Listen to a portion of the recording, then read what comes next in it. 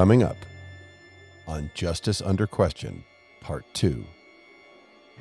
What happens when there's a part of you that you can't share? Let's say you find yourself with an attraction to underage children, prepubescent children. You find yourself being attracted to Tom. Now, you can't go to your buddy at work at the water cooler and say, hey, did you see that 4-year-old over there? Wasn't she attractive?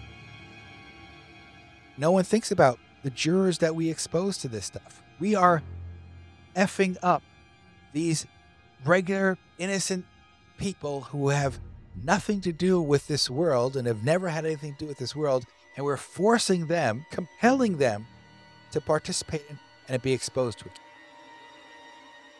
I think a person can go through a homicide trial and then go live their life trauma-free after that.